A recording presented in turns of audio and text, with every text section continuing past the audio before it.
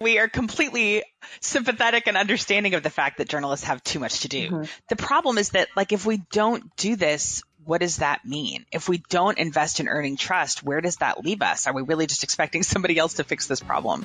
You can spend months on a story, talk to a plethora of sources, but you may not get the impact you'd hoped if your audience doesn't find you trustworthy. What can journalists do to engender trust with their audience? That's the question we try to answer on this week's podcast. I'm Michael O'Connell, and this is It's All Journalism. Lynn Walsh is an Emmy Award-winning journalist and former national president of the Society of Professional Journalists. She also describes herself as a digital explorer and a FOIA fighter, which I assume means that she fights for the Freedom of Information Act. Welcome to the podcast, Lynn. Thanks. Glad to be here. Also joining us today is Joy Mayer. Some of you may remember Joy was on our podcast about 2 years ago. Since 2016, she's been working on the Trusting News Project, which was started at the Reynolds Journalism Institute. Welcome back to the podcast, Joy. Thanks for having us. Now, when we were talking a couple of years ago, we were talking a lot about fostering trust in media, and you're still working with Trusting News. Why don't you tell us a little bit about Trusting News to get sort of everybody started on this conversation? You bet. Yeah, sadly, we haven't solved the problem yet in 2 years. But the project started because there seemed to be a growing understanding in the industry that something needed to be done about the growing levels of mistrust in journalism and misunderstanding about what journalism was. And so I wanted to demystify it. I wanted to understand it so that we could address it. And ultimately, I wanted to be able to help journalists figure out what to do about it. So that's what we've been working on for the last few years. So let me ask the super question. Why is it important that people trust news organizations? Well, we could start with democracy. We can start with the idea that society functions when we have a shared set of facts, and that if people don't trust facts and trust basic information about how civic life works, then self-governance is impossible. So, Lynn, why did you get involved in the Trusting News Project? What was it that appealed to you? So for me, this was an opportunity to really build off of the work I was doing while I served as national president of the Society of Professional Journalists. And I had the opportunity to talk to lots of members of the public, so non-journalists in this role. And I saw a video that Joy had made talking about the project. And when I listened to her talk about the project, I was like, oh my gosh, that's exactly what I've been thinking for the last, several years when I was working with SPJ and talking to members of the public. And basically it was that a lot of people make these assumptions about what we do as journalists and how journalism and news is created, how things work. And most of those assumptions tend to be negative. And what I learned is when you have a conversation and explain to them how you do your job, you actually kind of get rid of that negative perception, those negative assumptions, and you're able to have real conversations about story coverage and really talk about the things that matter instead of having these kind of negative comments and this distrust. So I guess we as journalists, who our job is to get information out to people, maybe we haven't been so great about getting information about ourselves and about processes. Is that a fair thing to sort of say? I think absolutely. I think this is something Joy and I work, yes, there's work that consumers can do, that the public can do to be better news consumers, but there's also a lot of work that we as journalists need to do. And I think a lot of it is that, now it's easier than ever to talk to our audiences directly to get this feedback, which can only make our coverage better. And, we didn't see that necessarily before. Yes, people could write letters in or call into a television station, but now they can in real time tell us, what about this person? Why didn't you talk to this person? Could you have talked to this person? And that just helps build better stories and creates just better news. So do you see this as sort of a relatively new phenomenon? I mean, have people, maybe because of digital news and the access to so much news 24 hours a day, that this problem is more prevalent. But is this something that historically has been a problem in journalism? Trust in news, according to Gallup polls, peaked a few years after Watergate and has been falling ever since. So it peaked in the late 70s, and the rise of cable news really precipitated a decline, and it has been steadily falling. So this is not a brand new problem, and it's not a digital problem. The decline has been faster. And certainly now that there's a public campaign waging war against facts and journalism, we're in worse shape than we used to be. But really, it's about a very crowded media landscape. It's about a whole bunch of different things being done in the name of journalism, not all of which are trustworthy. And it's about helping consumers navigate an information landscape that is increasingly more and more complicated.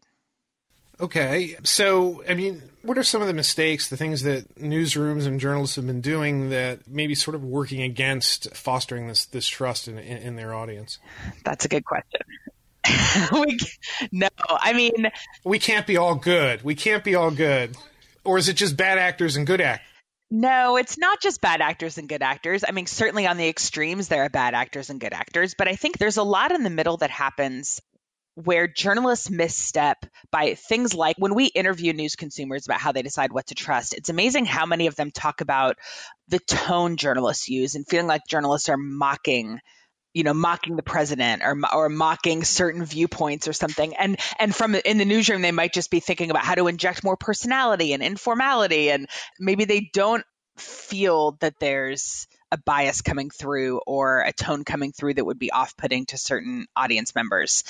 But really, journalists are not as self-reflective as they need to be about what they're doing that causes the distrust. They don't invest in understanding why people don't trust them, and they don't accept that it's part of their job to earn trust back. Like, nobody's going to fix this problem but us.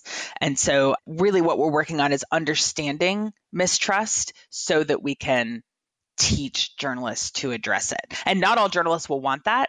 The bad actors and the people who don't feel like their business model is falling apart and who feel really comfortable with what they're doing and who they're serving might not be interested. But for any journalists who feel mission driven, who feel like what they're doing is important for a well-functioning society, we want to work with them.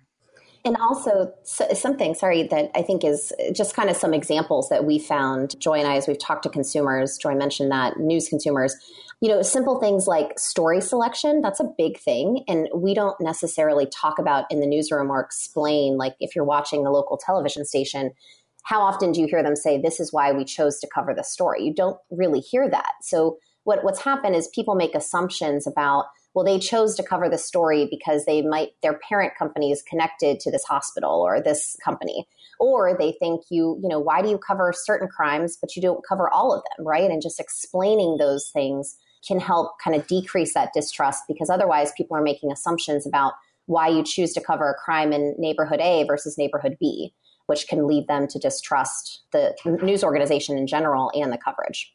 Yeah, well, I could certainly see that if somebody sees a news story that maybe they feel disagrees with what they're thinking or their experience, and they're wondering why the newsroom chose to do that, they might have the perception that, they're just doing this to pick on whomever.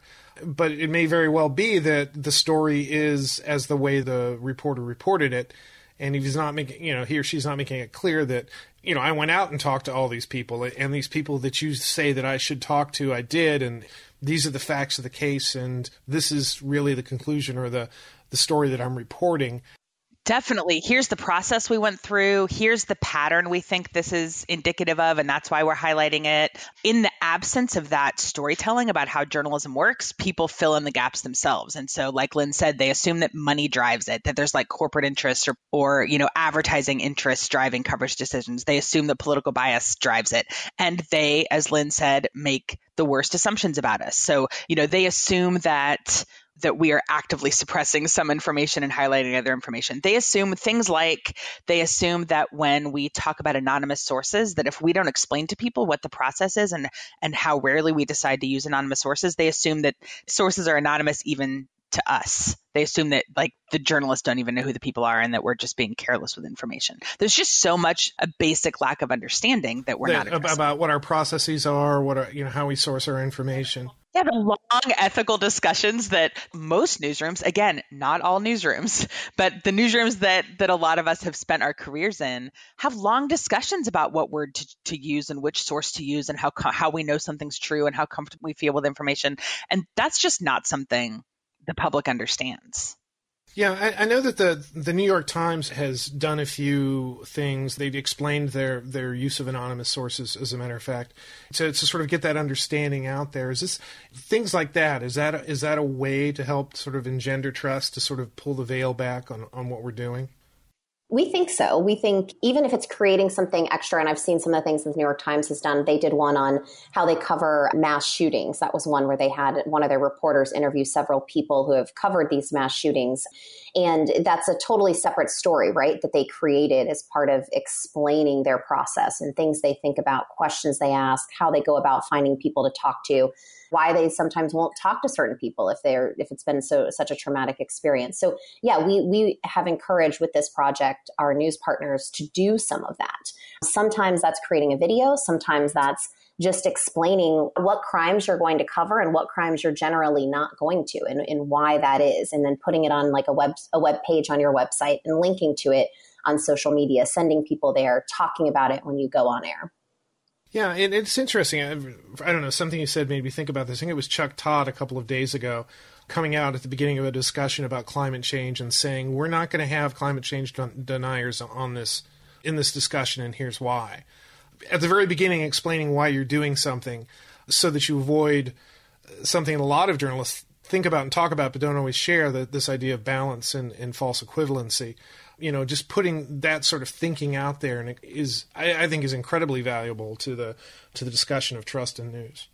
Yeah, absolutely. And I think that, part of that means anticipating ahead of time what criticism and pushback and questions you might get. So obviously Chuck Todd knows at this point that people will write in or call in or comment and say, how can you leave out this perspective? And all the accusations that come with that. And so if you know that that's going to happen, why not address it head on? Why not write something that you include in the story or say on air or mention in a social post that kind of heads it off at the pass? And when the newsroom partners that we've worked with have seen this happen over and over, that the conversation around the journalism is different and is more thoughtful and is just less negative when motivation and process are explained as part of the work. So we sort of talked around, or you've talked around a little bit about what Trusting News has been doing, talking to consumers, talking to newsrooms. So, tell me about the project. What is it? How does it work? How are you communicating with your partners, communicating with the public? So there have been a couple different ways that this has happened, that we've communicated with news partners. Before I joined, Joy was working with several people, and they were working directly with newsrooms around the country, specifically using social media platforms, so their social accounts. Then when I was joining the project about a little over a year, maybe close to a year and a half ago now, we worked with another set of news partners, but this time they were newspapers, they were radio stations, local television stations, and they could implement the strategies. So the strategies of trying to engage with their audience, trying to be more transparent and talk about how they're covering things on air, on TV, on their websites, on social media. And Joy and I would work with them to kind of coach them through how to best maybe add language to things and how to best respond to people who maybe had negative questions or negative comments about it. So that's how we've been working with newsrooms directly. We then are taking what we've learned from those newsroom partners and sharing them more widely with the public. And that will be on our website here at the beginning of the year, so that all journalists can see that. So then there's another research component that's going along with that too. And Joy can talk a little bit more about that. Yep, we are working with the Center for Media Engagement at the University of Texas to take some of the work our newsrooms are doing and test it in a more controlled environment so that we can say with some more certainty, people really do just respond differently when journalists take the time to explain these things about their work. We're partnering with academic researchers when we can so that we can just get a little bit more concrete evidence. There's a lot that we feel works and that our newsroom partners say, man, I just know that people responded to this differently or that this went better. And journalists understandably are excited for evidence. Did more people click through to this? Did the comment sections change because of this? Did people subscribe because of this? So metrics are tricky in this situation because there's so many moving pieces, but we're always on the hunt for things that can point to signs of success. So are these sort of experiments that you're talking about? Yeah. So we typically recruit newsrooms to help us test certain things. And then the newsrooms sign up for a period of time to say, yes, for these several months, we will try these things and kind of log what we try and how it works and check in with us regularly and that sort of thing. So we really couldn't do any of this without the newsrooms willing to help us. Can you give me any examples of these experiments and results that you've seen?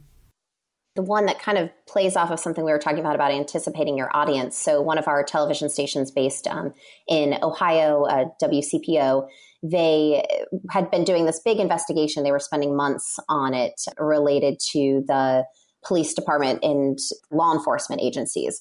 And they knew, because they pay attention to their audience, that in the past, when they've come out with stories like this, they sometimes get negative feedback from their audience.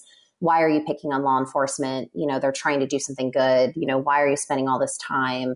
That kind of thing. So before the investigation came out, one of the editors wrote just kind of an explainer on why they were spending time looking at this, why this is an important part of their mission and their goal as a news organization, focusing on, the journalists and news organizations' role as being a watchdog to society, holding the powerful accountable, that this is a public safety issue, those kind of things. And when they wrote about that, the editor and the team really felt like then their story had a chance to really be a story and not turn into this negative backlash that overshadowed what they had uncovered.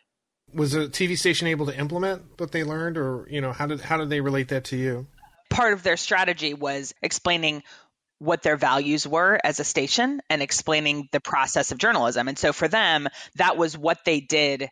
That was their participation in the experiments, was saying ahead of time, what opportunity does this story or project give us to explain to people who we are and what we stand for? And then they watch and see how people respond. Have there been any of these experiments or things that the newsrooms have done that have been surprises, or are they all just sort of, we're doing this because we think that this is going to happen, and those assumptions have sort of borne out? Where the surprises have come are really in furthering our understanding and our news partners' understanding of what people think of journalism. So, for example, I think the thing that probably most has surprised me is how many people are interested in things outside the newsrooms. How many people are interested in, Lynn was talking about corporate ownership, like the assumption that people at a corporate office across the country are telling local journalists what to cover.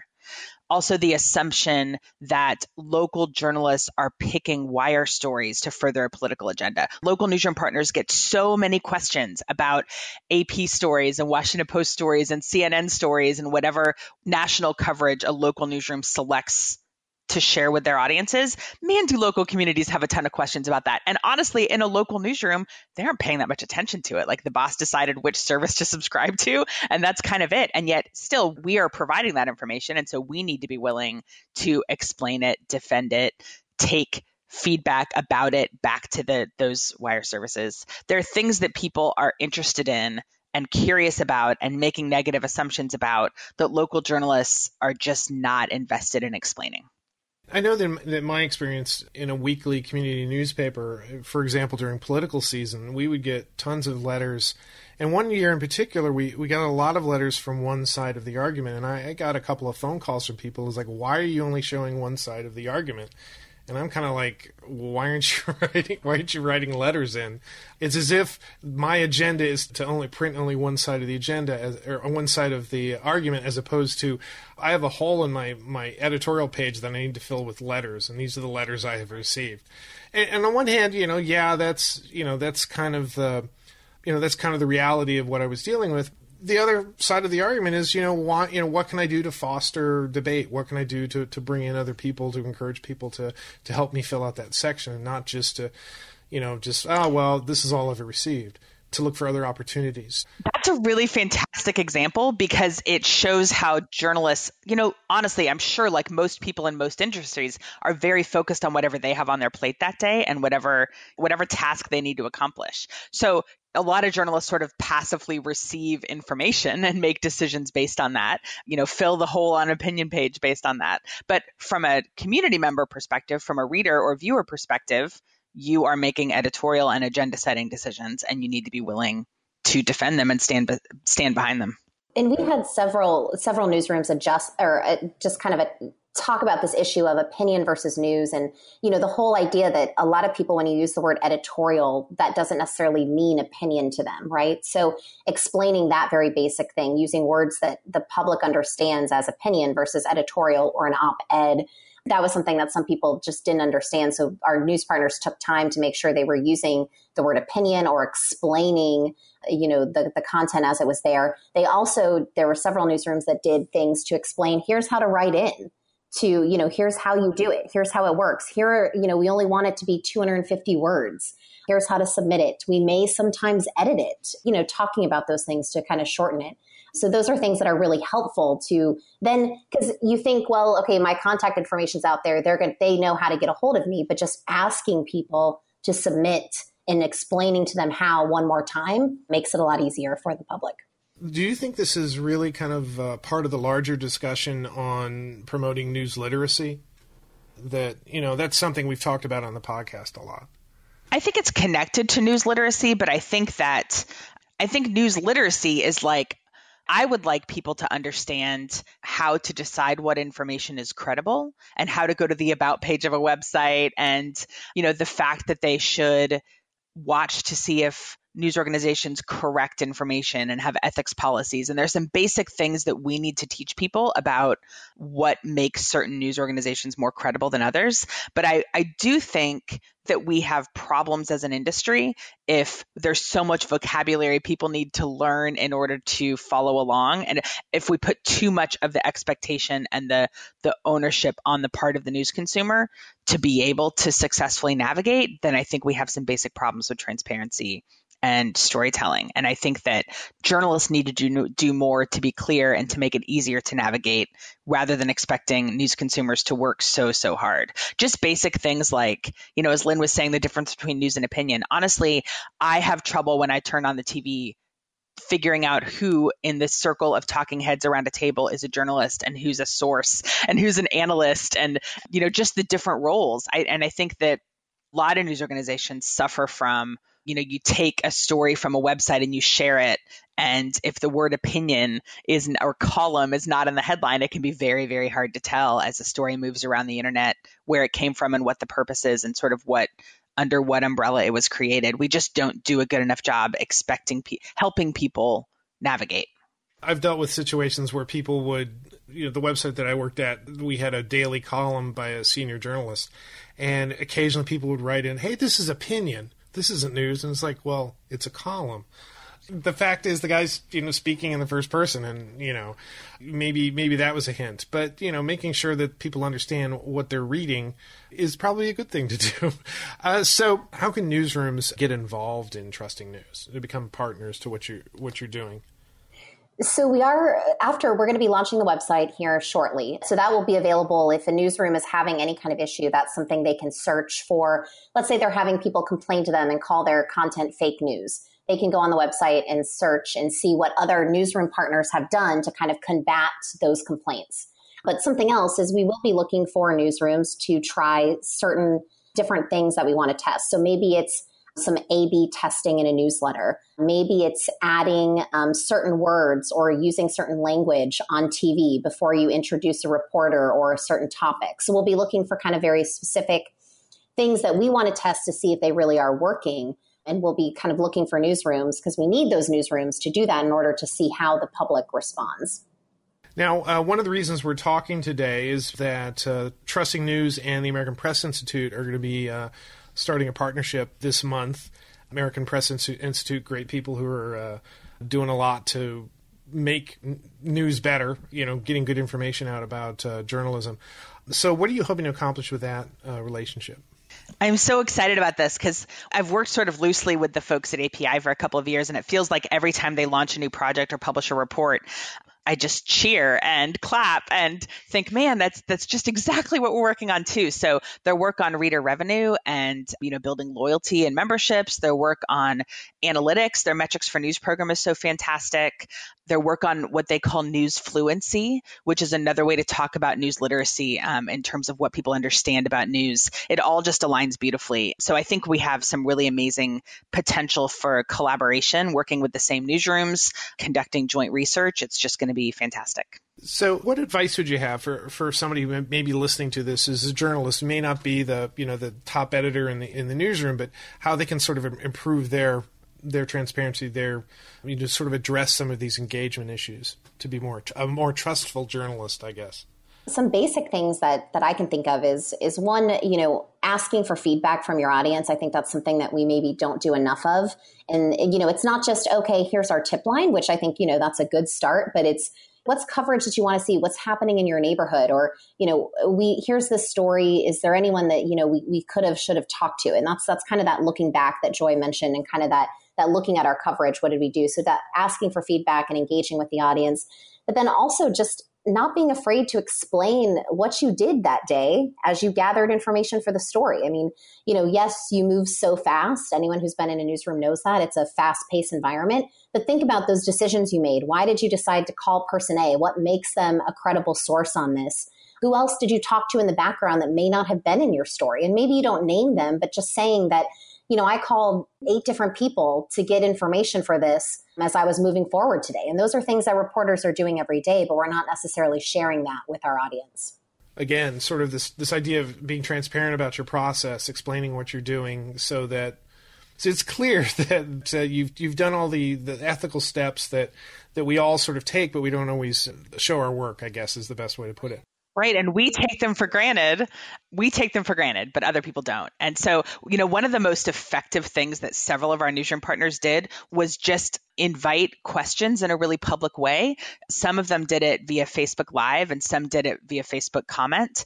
And I've seen newsrooms also do it on Reddit, where they just sort of say, our editors are going to be here for the next 30 minutes or hour or whatever. It's important to us to earn your trust. What questions do you have about how we decide what to do, about how we do our work? And the questions are just the kinds of things we covered, like how do you decide what stories to cover, and who are the people who work in your newsroom, and what political bias or agenda drives your coverage, and just giving people a chance to ask questions directly is incredible. And then what that comment thread provides to the newsroom is a recipe book for what the community wants to know about you. And then what our newsroom partners have done is create stories based on that. So, man, every time we cover a crime, we seem to get questions about what coverage decisions we made. So let's put a story on our website that is, here's how we decide what crimes to cover. The Virginian Pilot worked with us and they did a whole series on this about here's how we make these different decisions as we do our work. So really just opening yourself up and being interested to hear goes a long way. And I love how you said, Michael, that it's important to help not just the bosses in the newsroom, but everyday journalists. The focus of our project is not on big institutional commitments that newsrooms need to make. It's on what individual people can do as they go about their work. So our project is very practical and it's very focused on day-to-day decisions. Include this language in your social post, add a box with your story that explains this, be willing to answer questions, and here's what you do with what you hear. Yeah, and maybe even spending, if you have the time, if you're at a site where you're covering an event or something, making yourself available. I know that when I've been out in the field and covering things, that sometimes you get sort of caught up in, I need to get the news, I need to get the story, I need to file everything. You don't build into your process the opportunity for, this sort of transparency that we're talking about, this interaction with your audience. I think there are some really good journalists who are able to use social media to build a rapport with their readership and sort of answer questions about why a particular story why they covered a particular way, looking for opportunities like that. And then, being able to step back and be critical about your work. We all have reached out to sources and gotten 0 calls back. And, how do we represent that in a story? Not acknowledging the fact that somebody decided that they didn't want to, give you a comment. I mean, it's important for you to have that information there to give your reader some context. So just as if we don't have so many other things to think about, just more things to us to think about to make our jobs that much more complicated. But the benefits that you get from putting this extra work are huge. They make people will trust you more. Yeah, I mean, Lynn and I have spent our careers in newsrooms, so we are completely sympathetic and understanding of the fact that journalists have too much to do. It's just the problem is that, if we don't do this, what does that mean? If we don't invest in earning trust, where does that leave us? Are we really just expecting somebody else to fix this problem? So One other thing I want to mention is that we, thanks to a grant from the Democracy Fund, we're able to launch a coaching service this month where journalists can sign up to get one-on-one help, because every newsroom, every story, every community is different, and you can actually get a free phone call with a trusting news person to talk through what you're doing. So if you go to trustingnews.org, we'll have more information about how to do that, and also the contact information for Lynn and myself in case folks want to hear more. I know you talked a bit about, what you're doing with API and the launch of the website. What else can we look forward to from Trusting News in 2019? I like asking questions like that because we're right at the beginning of a new year. The coaching program, I think, is going to be a big thing that both Joy and I are excited about. And, it's just going to launch, what exactly it looks like, where it's going to depend on, who reaches out and is interested in taking us up on the offers of the help. I mean, we really, as Joy was mentioning, this is something that we think is something that needs to be built into the process of journalism. This isn't something that just is, okay, you can add this language every time and it's boilerplate. This is something that we're asking journalists to sort of rethink a little bit of their daily process when they tell a story. Like you said, making time when you're on the scene, right? To maybe talk to a couple people, not just about that story, but just have a conversation with them, maybe talk to them about journalism. So we're hoping that the coaching program, we can really spend some quality one-on-one time with newsrooms, but also journalists to help them get these trusting news principles built into their reporting on a daily basis. Lynn, Joy, this has been a great conversation. Thank you for coming in. And if people haven't thanked you, thank you for doing this work. This is important work. Thank you so much. Thanks for having us. Thanks for listening to this week's episode of It's All Journalism. Before I wrap up, I wanted to thank the American Press Institute again for helping us to set up this interview with Joy Mayer and Lynn Walsh. If you're not familiar with API, visit their website, americanpressinstitute.org. You'll find a whole bunch of research and tips about making journalism better. Be sure to sign up for their daily email newsletter. I subscribe to it, and that's where you get a lot of the great ideas that we have for topics to discuss on the podcast. It's 2019, and why don't you make it a New Year's resolution to sign up for the It's All Journalism newsletter? You get all the latest info about our podcast, including episode notes and news about live events and upcoming interviews. Go to itsalljournalism.com to subscribe. It takes a lot of people to produce an episode of It's All Journalism. Nicole Grisco produced this episode. Amber Healy wrote our web content. Nick Dupre wrote our theme music. Amelia Brust helped with our booking. Nicholas Hunter provided a web assist, and I'm your host, Michael O'Connell. It's All Journalism is produced in partnership with the Association of Alternative News Media. Thanks for listening.